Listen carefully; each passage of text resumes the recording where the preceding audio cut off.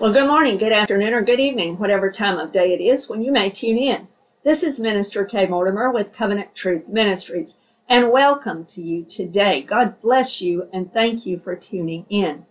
Today we're going to conclude the series entitled Wilderness Man at the Jordan, a study of John the Immerser in Lesson 20, and the topic today will be ministry. Ministry. In this study, we have looked at many different elements and things concerning John the Baptist, John the Immerser, and his role in God's redemptive plan overall. We have talked about such things as the matter and how the whole thing is about God's redemptive plan. It's all about Jesus and John's part in bringing Jesus and introducing him to the world. We talked about the miracle, how God had a perfect timing for the birth of John as the messenger to come before Jesus.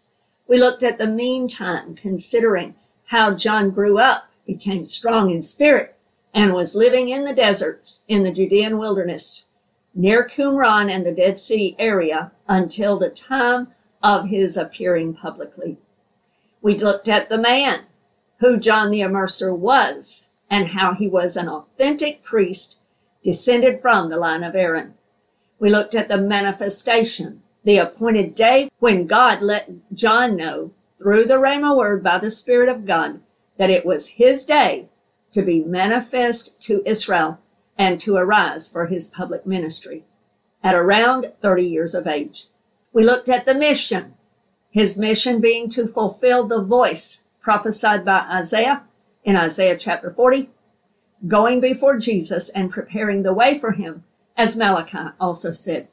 We understood the message, understanding from Isaiah 40 and Malachi 3 and 4 exactly what this voice was to deliver to Israel and to say to them. We looked at the topic of matching, comparing what John's mission and message was, what it was supposed to be, with what actually happened, as recorded in the Gospels with John. We looked at the messenger or mediator, who it was that John was preparing the way for, and soon would be meeting at the mikvah of the Jordan River. Then we looked at the mikvah, the act of baptism, and its importance and significance for us, but also in John's ministry for repentance to prepare for Messiah. We looked at the meeting, the day of the pivotal meeting between these two men, John and Jesus, and we saw the crucial importance in both of their lives that this meeting was. We looked at movement, where we discussed a transfer that occurred between John and Jesus and how it became extremely significant in both of their lives. We looked at mark, meaning where and how God the Father made his approval known when this transfer occurred between John and Jesus. We looked at motivation, examining John's motives in accepting his pivotal role in God's redemptive plan, and what he knew that would mean for him as he would now begin to decrease.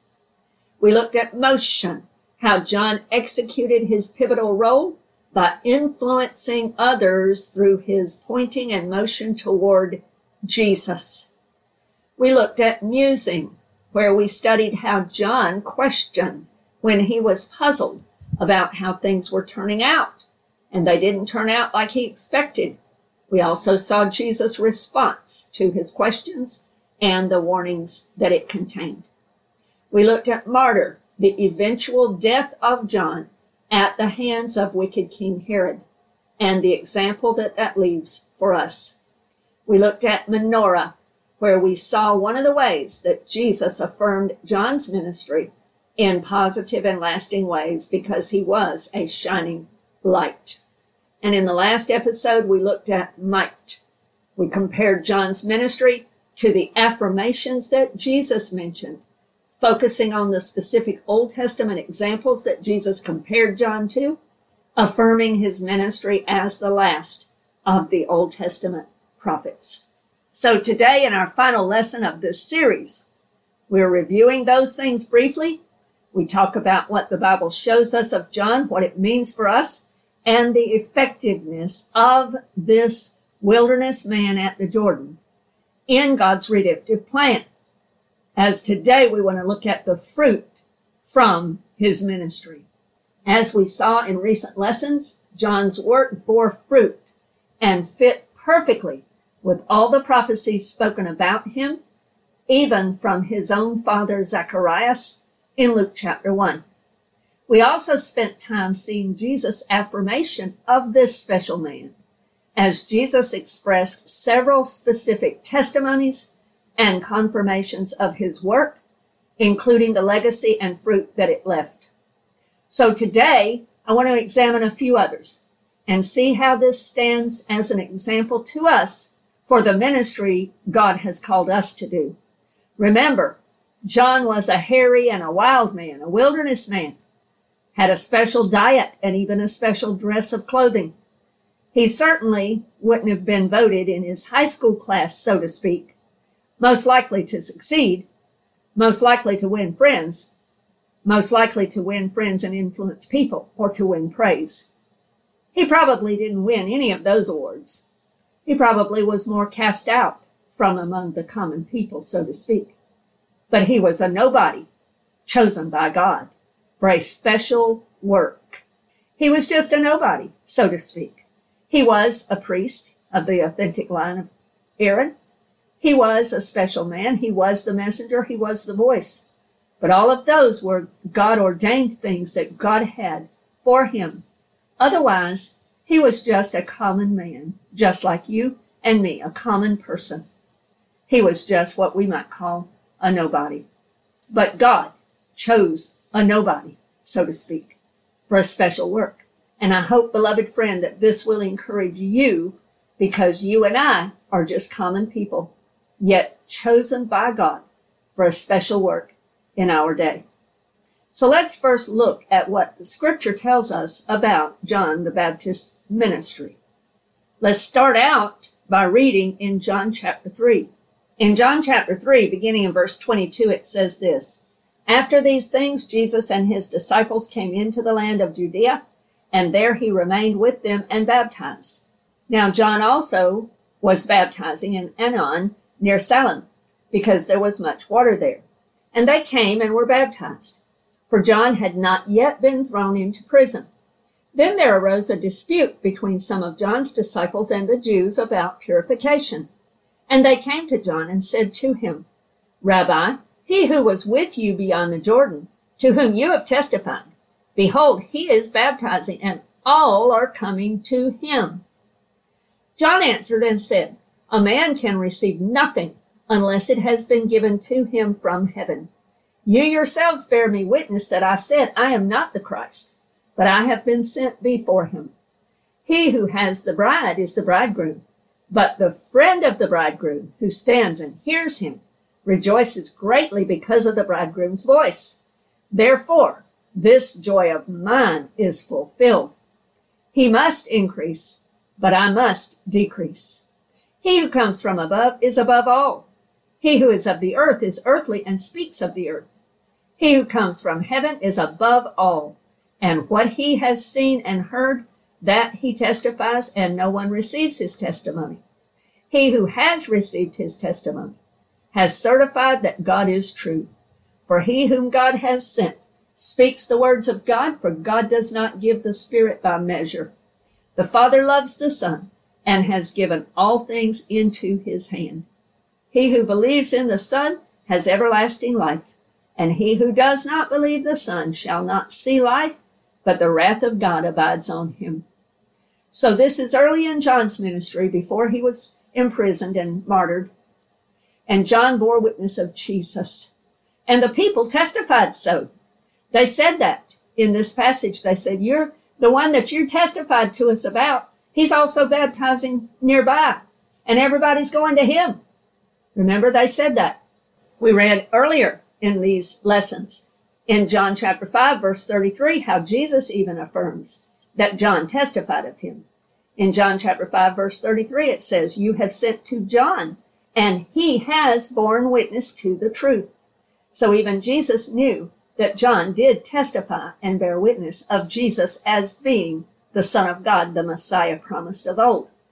They testified also, the Pharisees that came to him in John chapter 3, and these religious leaders, that Jesus was with John, and that John introduced Jesus and pointed people to him. They testified that all people were now coming to Jesus and not to John. Exactly what John had said. Exactly what John submitted to was that Jesus would be increasing and John would be decreasing. In that passage in John chapter 3, we also saw John's point of view. In other words, he recognized that no one can do or receive anything, not even one thing, unless God in heaven has given it to him. So John is testifying, I was given an assignment, so to speak, from God. I have a ministry that was given to me from God. That's what I've been focused on doing. Oh, beloved friend, we need to learn from that whatever God has given to us, it's not our own. It's not from us, but it's been granted to us. And God wants us to focus on doing that ministry, on using that talent, that gift, whatever it is, for his glory and for eternal fruit purposes. John verified that he told them he was not the Messiah, but was in fact sent by God to go before the Messiah. John attests that he knows his view is that he is only the friend of the bridegroom, kind of like what we would call the best man at a wedding. The focus of the wedding in that day was the groom. And the best man, the friend of the groom, had joy just at being included, just at being that best man, just at being that friend of the groom. So John is saying, my joy is full now. He is the Messiah. He has come. I've been able to see him with my own eyes. I can introduce you to him. That is my joy. He was saying, my ministry work is fulfilling when the groom is pleased. Boy, will that preach also. Our ministry work is fulfilling to us when we please the Lord. When our groom is pleased, it fulfills our hearts and grants us deep satisfaction and joy. John testified that Jesus would be increasing and he would be decreasing. And John was okay with that. He was even prophesying it right here. Jesus must increase and I must decrease. John says Jesus is from above and is all that matters and is above all. John realized he's just a earthly, temporal being of the earth. But Jesus is the highest. Jesus is the one that is from above. He preaches the gospel. Those who receive Jesus testify that God is true. John verified by the power of the Holy Spirit that Jesus is the Son of God, the Messiah. And those who believe will be saved. Those who do not believe are not saved and remain under the wrath of God. We need to understand, beloved friend, that when sin entered the world in Genesis chapter 3, and mankind fell under the power of that sin, we then inherited the wrath of God. Every person that's born is under the wrath of God until and unless they put their faith in Jesus Christ, receive his atoning work from the cross of Calvary, and believe in him for salvation.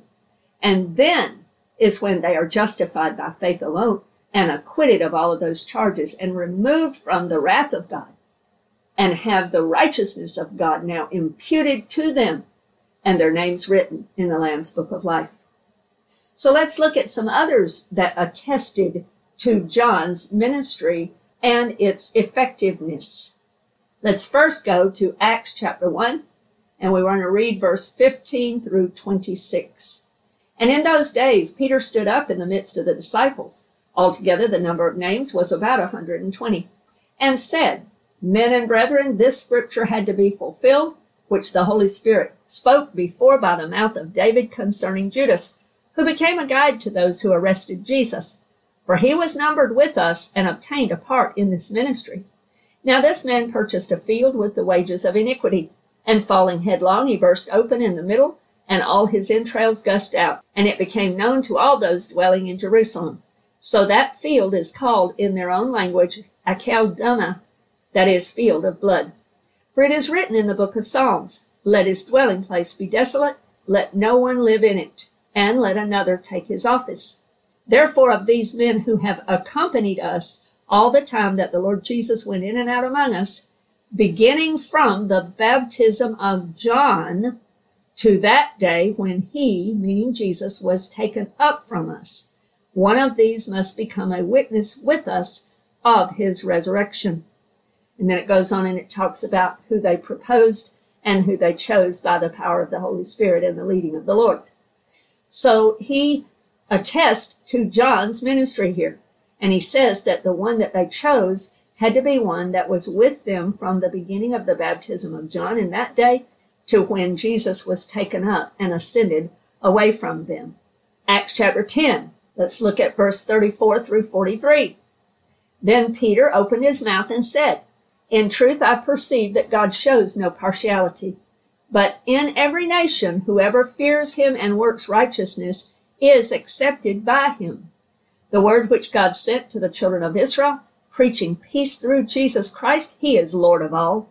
That word you know, which was proclaimed throughout all Judea and began from Galilee after the baptism which John preached, how God anointed Jesus of Nazareth with the Holy Spirit and with power, who went about doing good and healing all who were oppressed by the devil, for God was with him.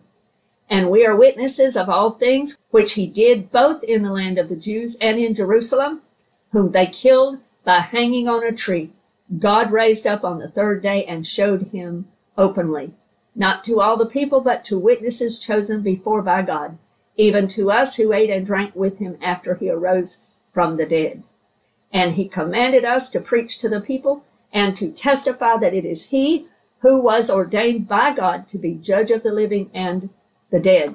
To him all the prophets witness that through his name whoever believes in him will receive remission of sins. So here again we see Peter affirming John's ministry and the effectiveness that it had.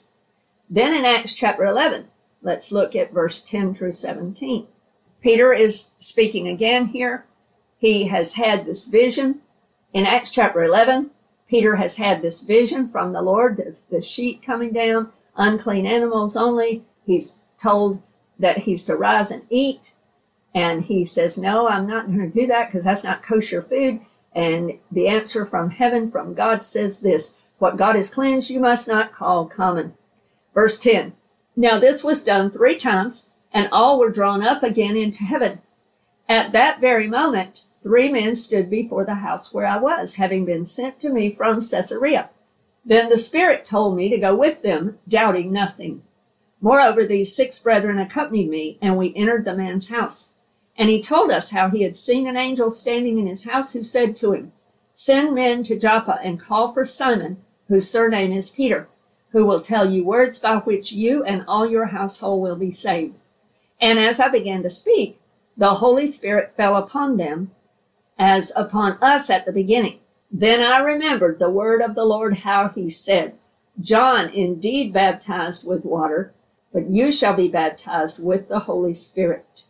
If therefore God gave them the same gift as he gave us when we believed on the Lord Jesus Christ, who was I that I could withstand God? So Peter here again confirms that John had a baptism ministry, a ministry of repentance, a ministry that was important and crucial. In Acts chapter 18, let's look at someone who was a fruit from John's ministry. John chapter 18, beginning in verse 24, says this, Now a certain Jew named Apollos, born at Alexandria, an eloquent man and mighty in the scriptures, came to Ephesus. This man had been instructed in the way of the Lord, and being fervent in spirit, he spoke and taught accurately the things of the Lord, though he knew only the baptism of John. So he began to speak boldly in the synagogue. When Aquila and Priscilla heard him, they took him aside and explained to him the way of God more accurately. And when he desired to cross to Achaia, the brethren wrote, exhorting the disciples to receive him. And when he arrived, he greatly helped those who had believed through grace. For he vigorously refuted the Jews publicly, showing from the scriptures that Jesus is the Christ. So Apollos had an effective ministry in the New Testament, but he was a fruit from John's ministry.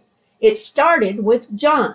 He started to believe and followed from John's baptism ministry. So Apollos was a fruit from John's ministry that became effective in the New Testament in days to come. So in that sense, John's ministry still lived on well beyond his years. In Acts chapter 19, I want to read verse 1 through 7. And it happened while Apollos was at Corinth that Paul, having passed through the upper regions, came to Ephesus. And finding some disciples, he said to them, Did you receive the Holy Spirit when you believed? So they said to him, We have not so much as heard whether there is a Holy Spirit. And he said to them, Into what then were you baptized? So they said, Into John's baptism. Then Paul said, John indeed baptized with a baptism of repentance, saying to the people that they should believe on him who would come after him, that is, on Christ Jesus. When they heard this, they were baptized in the name of the Lord Jesus. And when Paul had laid hands on them, the Holy Spirit came upon them, and they spoke with tongues and prophesied. Now the men were about 12 in all. So here we have Paul meeting up with about 12 disciples in Ephesus, and Paul then attests to John's ministry and its power and effectiveness. These 12 men had originally been a part of John's ministry, and they had come to faith originally through the ministry of John, the baptism of repentance that was John's ministry. So here's another 12 people that are the fruit from John's ministry that then Paul was able to minister further and bring them into deeper things with God. So John was very pivotal, and he brought change for the better. He was the last of the official prophets of old. He was attested by Jesus, and his ministry marked a brand new day for the kingdom of God. We saw that in the last episode when we looked at the scriptures that talked about how the gospel and the kingdom of God began to be seized and earnestly grabbed and pursued by people from John's ministry forward. The Bible defines for us the kingdom of God in Romans chapter 14. I want to read verse 16 through 18. Therefore, do not let your good be spoken of as evil, for the kingdom of God is not eating and drinking, but righteousness and peace and joy in the Holy Spirit. For he who serves Christ in these things is acceptable to God and approved by men. So here we see the kingdom of God is righteousness, peace, joy in the Holy Spirit. John served God in these things and promoted those things to his followers. He was pleasing to God and approved by men, even to the point that some did in fact mistake him for the Messiah. In Matthew chapter 16, verse 14, Jesus is asking his disciples, he says, who do people say that I am? In verse 14, the answer is coming back from the disciples. And it says this, so they said, some say John the Baptist, some Elijah, and others Jeremiah or one of the prophets. So even to the point that he was mistaken for Jesus, and Jesus was even mistaken for him. If you'll remember, Herod thought Jesus was John resurrected after he had killed him. John was effective also in teaching his own disciples things of the kingdom of God. One of those was to pray. In Luke chapter 11, verse 1, it says this, Now it came to pass as he, meaning Jesus, was praying in a certain place, when he ceased, that one of his disciples said to him, Lord, teach us to pray, as John also taught his disciples. John's ministry was from God. We find that to be true in the Gospel of John, chapter 1. Also, maybe 2-ish or so, 2.5 years or so, possibly up to 3, after John was martyred, Jesus then, in his final week before his crucifixion, he has this encounter recorded for us in Matthew chapter 21, beginning in verse 23. Now, when he came into the temple, the chief priests and the elders of the people confronted him as he was teaching and said, "By what authority are you doing these things? And who gave you this authority?" But Jesus answered and said to them, "I also will ask you one thing, which if you tell me, I will likewise tell you by what authority I do these things. The baptism of John, where was it from? From heaven or from men?" And they reasoned among themselves, saying, "If we say from heaven, he will say to us, Why then did you not believe him? But if we say from men, we fear the multitude, for all count John as a prophet." So they answered Jesus and said, "We do not know." And he said to them, "Neither will I tell you by what authority I do these things. But what do you think? A man had 2 sons, and he came to the first and said, 'Son, go, work today in my vineyard.' He answered and said, 'I will not.' But afterward he regretted it and went. Then he came to the second and said likewise. And he answered and said, 'I go, sir.' But he did not go. Which of the 2 did the will of his father?" They said to him, "The first." Jesus said to them, "Assuredly, I say to you that tax collectors and harlots enter the kingdom of God before you. For John came to you in the way of righteousness, and you did not believe him. But tax collectors and harlots believed him. And when you saw it, you did not afterward relent and believe him." So Jesus here also is attesting to the effectiveness of John's ministry. In this passage, he is talking to the religious crowd, the leaders, and they would not believe him. They would not repent. They would not receive John's ministry. But common people, common sinners, tax collectors and harlots did believe him. They did repent, and they did call upon the Lord. John was effective in his ministry in reaching various people that would receive him, and he was sent from God. Jesus attests to that even here. John's ministry was very effective, and Jesus and the apostles have attested to that in the New Testament. And we saw the transition from John to Jesus in both the priestly ministry and in the prophet ministry. John was the last of the prophets of old, and Jesus himself began to prophesy about his death, his burial, his resurrection. He began to prophesy about the coming future, his coming ministry, his coming kingdom. He began to prophesy. And so there was a transfer from John to Jesus in regard to priestly ministry and prophet ministry. Fruitfulness and effectiveness of John's ministry can also be seen in these passages as well. John chapter 10, verse 40 through 42 says this, "And he," meaning Jesus, "went away again beyond the Jordan to the place where John was baptizing at first, and there he stayed. Then many came to him and said, 'John performed no sign, but all the things that John spoke about this man,'" meaning Jesus, "were true. And many believed in him there." Many in the area of John's baptism ministry attest and approve John's effectiveness because they now believe in Jesus, knowing that everything that John introduced them to about the Messiah, everything that John prepared the way for the Messiah, everything that John taught them about the Messiah is true. And many believed in Jesus there.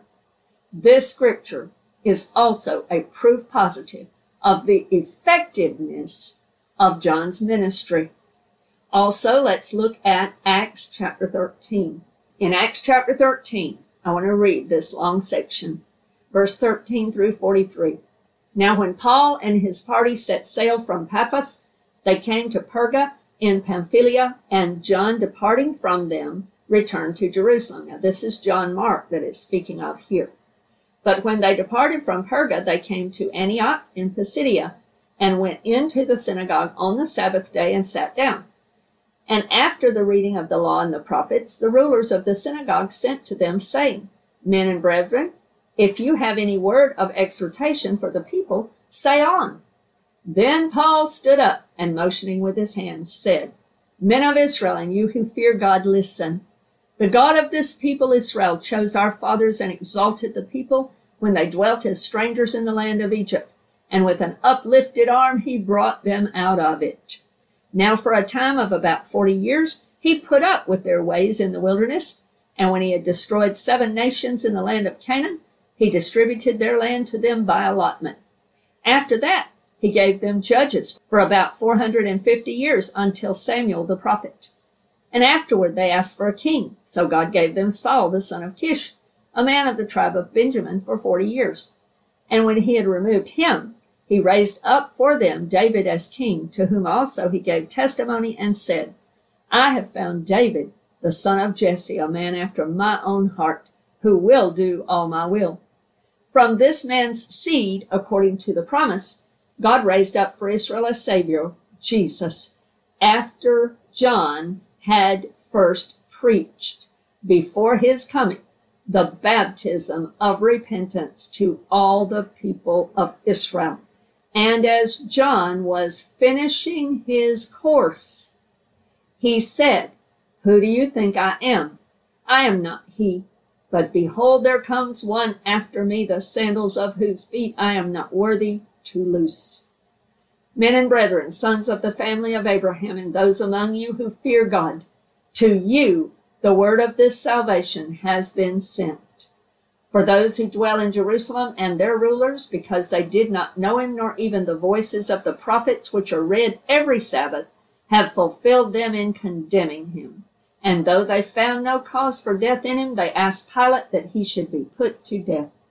Now when they had fulfilled all that was written concerning him, meaning concerning Jesus, they took him down from the tree and laid him in a tomb.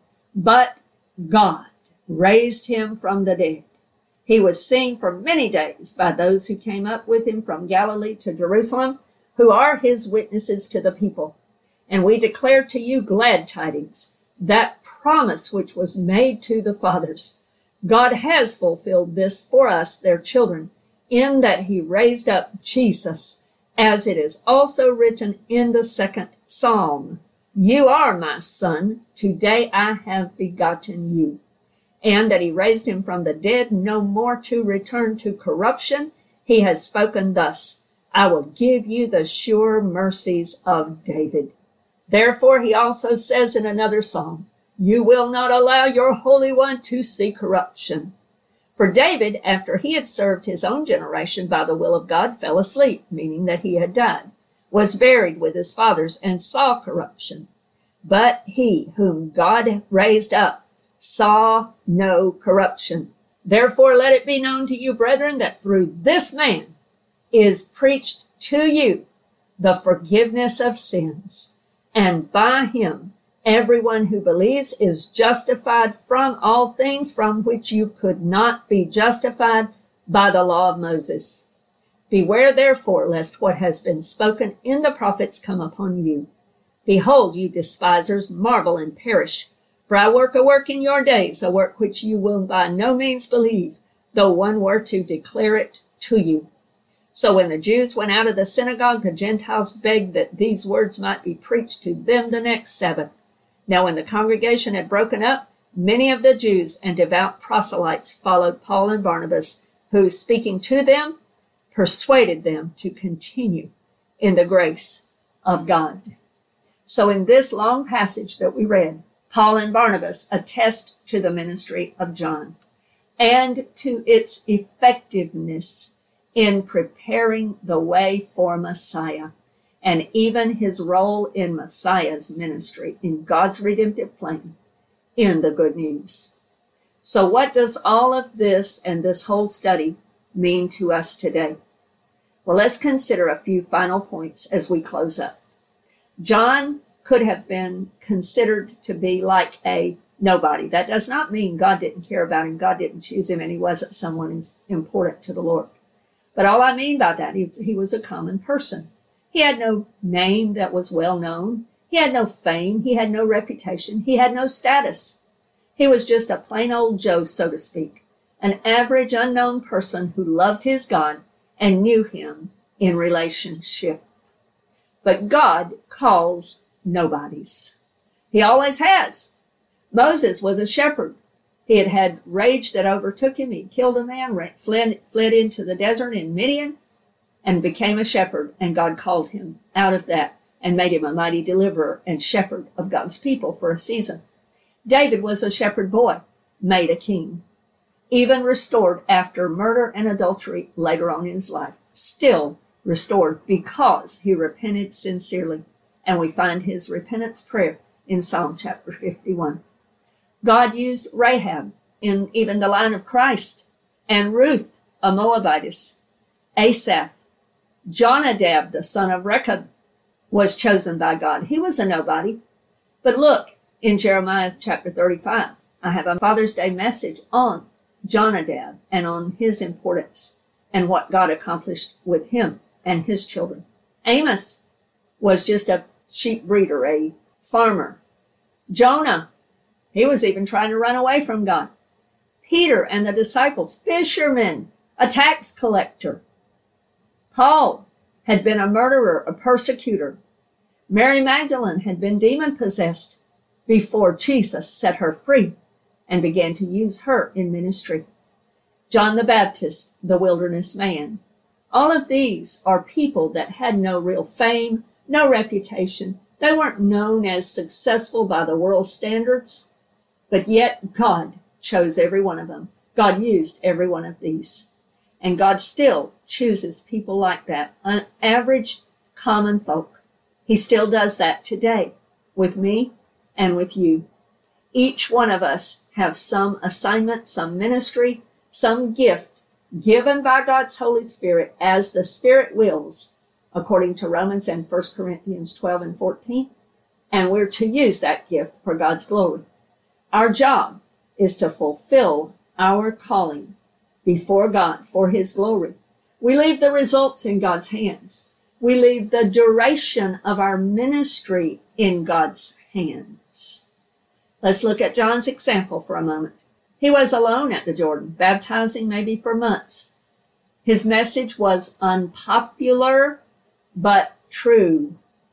He remained loyal to God. He was faithful to the truth in spite of resistance. He was strong in spirit and he stood his ground. He was bold even to speak to the religious leaders of the day and to King Herod. He fulfilled his ministry even though it was short-lived. I would say probably no more than a year at best, but perhaps even as short as 6 to 8 months or so. He began his ministry probably around 6 months prior to Jesus' baptism and the transfer that happened there, and then ministered for a short time after that before he was imprisoned and martyred by Herod. I want to leave you with these words of encouragement. Do your work, whatever it is that God has called you to do. If you believe in Jesus, if you are a born-again believer and a Christian who has committed your life to Jesus, do what he has given you to do. Be fully committed to it, devoted to it, faithful to do it. Trust God for the results, for the timing, and for the duration of that ministry work he has for you, whether it be short-lived or long-lived. It's God's to decide. Be loyal to the Lord. Let him find you trustworthy and complete the work that God has given you to do. And know that God has not forgotten it, and it will be worth the sacrifice, worth the suffering, worth it all in the end. I want to leave you with a few different scriptures here as encouragements as we close out this session. Hebrews chapter 6, verse 10 says this, For God is not unjust to forget your work and labor of love which you have shown toward his name, in that you have ministered to the saints and do minister. Remember that, brother and sister. Remember that, fellow believer. What you are doing, God remembers, and God will reward. He is not going to forget it. In 1 Corinthians chapter 15, verse 58, it says this, Therefore, my beloved brethren, be steadfast, immovable, always abounding in the work of the Lord, knowing that your labor is not in vain in the Lord. Let's look also at Galatians chapter 6, verse 9. And let us not grow weary while doing good, for in due season we shall reap if we do not lose heart. In 2 Timothy, Paul's very last letter that we know of before he was martyred for the Lord. 2 Timothy chapter 4, verse 8. Finally, there is laid up for me the crown of righteousness, which the Lord, the righteous judge, will give to me on that day, and not to me only, but also to all who have loved his appearing. He's just told us in the earlier verses that he knows he's about to depart. He's about to go home to be with the Lord. And he says, I've fought the good fight. I have finished the race. I have kept the faith. Finally, there is laid up for me the crown of righteousness, which the Lord, the righteous judge, will give to me on that day, and not to me only, but also to all who have loved his appearing. And lastly, Matthew chapter 19, verse 27 through 29. The disciples, Peter and them, have just come to him, and they're wondering. They said in verse 27, Then Peter answered and said to him, See, we have left all and followed you. Therefore, what shall we have? So Jesus said to them, Assuredly I say to you that in the regeneration, when the Son of Man sits on the throne of his glory, you who have followed me will also sit on 12 thrones, judging the 12 tribes of Israel, and everyone who has left houses, or brothers, or sisters, or father, or mother, or wife, or children, or lands, for my name's sake, shall receive 100-fold and inherit eternal life. But many who are first will be last, and the last first. So, beloved friend, we will not be forgotten by the Lord. Our work will be rewarded by the Lord. Our job is to do it, and to do it with everything we have within us, with all of our might and all of our strength, being faithful, as was true with Paul and as was true with John the Baptist. Let it be so with all of us too. John was not only a shining example and a light to bring others to Messiah, which was his primary purpose, but also he stands as a shining example to every believer of one who was devoted to his master as a willing, yielded servant, faithful to the end, and leaving a legacy of fruit that remains even to us today. Let us do the same in our ministry. Let us bring and point people to Jesus, and bring Jesus to people as John did also. I pray that this has been a blessing to you, and Lord willing, you can join us again for additional messages and series from Covenant Truth Ministries. God bless you today.